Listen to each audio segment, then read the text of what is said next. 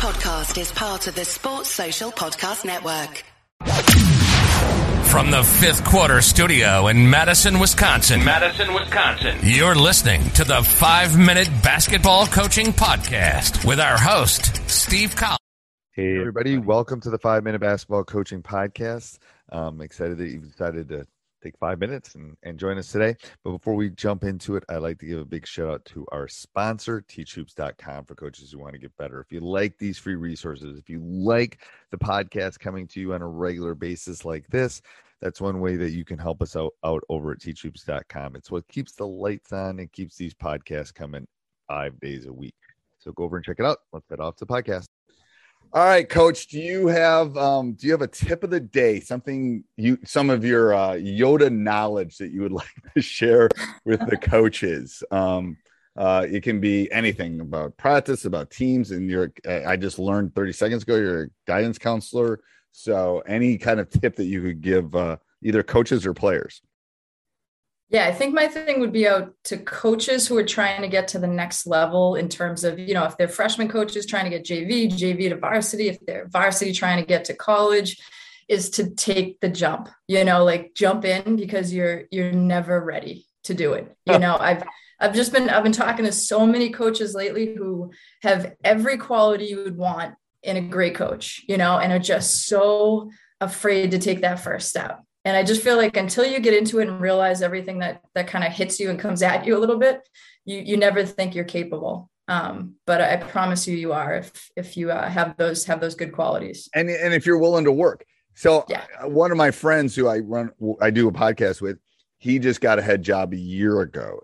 I went through and I said, be ready for this. But I literally told him, I said, Bill, you're not ready. And he goes, what do you mean? I go, until you do it, it's just not gonna. Yeah, you just don't know. And he's laughing. We were laughing about it a couple of weeks ago. He goes, "I didn't like. You just don't know all the stuff that's going to happen." It's similar to teaching. Like, shoot, I mean, I didn't know until I got up in front of those kids the first time. It's like, oh, whoa, because student teaching isn't the same. It's like having a seatbelt there. You got some security and someone there to step in when you muffle it up But when that door closes in your first class, it's like, here you go. Let's game on. Roll. Well, that's like the head coaching thing. It's like you don't realize you take on so much more. Like you're building that whole program. And I think that's something that gets missed a little bit in the shuffle, but that's why you just got to do it. You're never going to be able to check every box before you jump in. And you'll know, like I've had opportunities to go to different jobs. And it's like you'll know when it's time to stay and you know when it's time to leave. Yeah. And sometimes you won't get a job. Like the first job I thought I really wanted, I didn't get. And it's like, oh my gosh. I wouldn't have done what I've done over the last 25 years if I had taken that job. I would have been a nice high school coach, but the right job opened up at the right time in the right place. And it was good. And it's like, the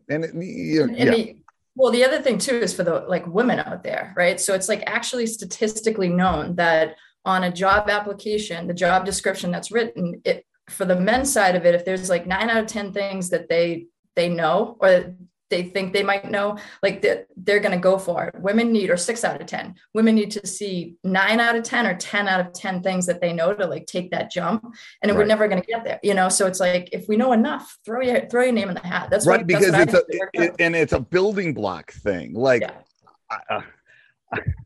It's like, so, and as a guy, I knew more in my 20s than I know now. And you say, what do you mean? I go, well, I thought I did. Because you knew everything. I thought I knew everything. And now it's like, I've been doing it for 30 years. I go, oh my God, all this stuff I don't know. It's like, it boggles my mind on a regular basis. But no, I think that's a great tip for somebody. Just jump in. It's like taking the end of the pier. I'll take you to the end of the pier and just pick you up and throw you in the water. You'll swim. You won't go down. You might panic a little bit, but you won't go down.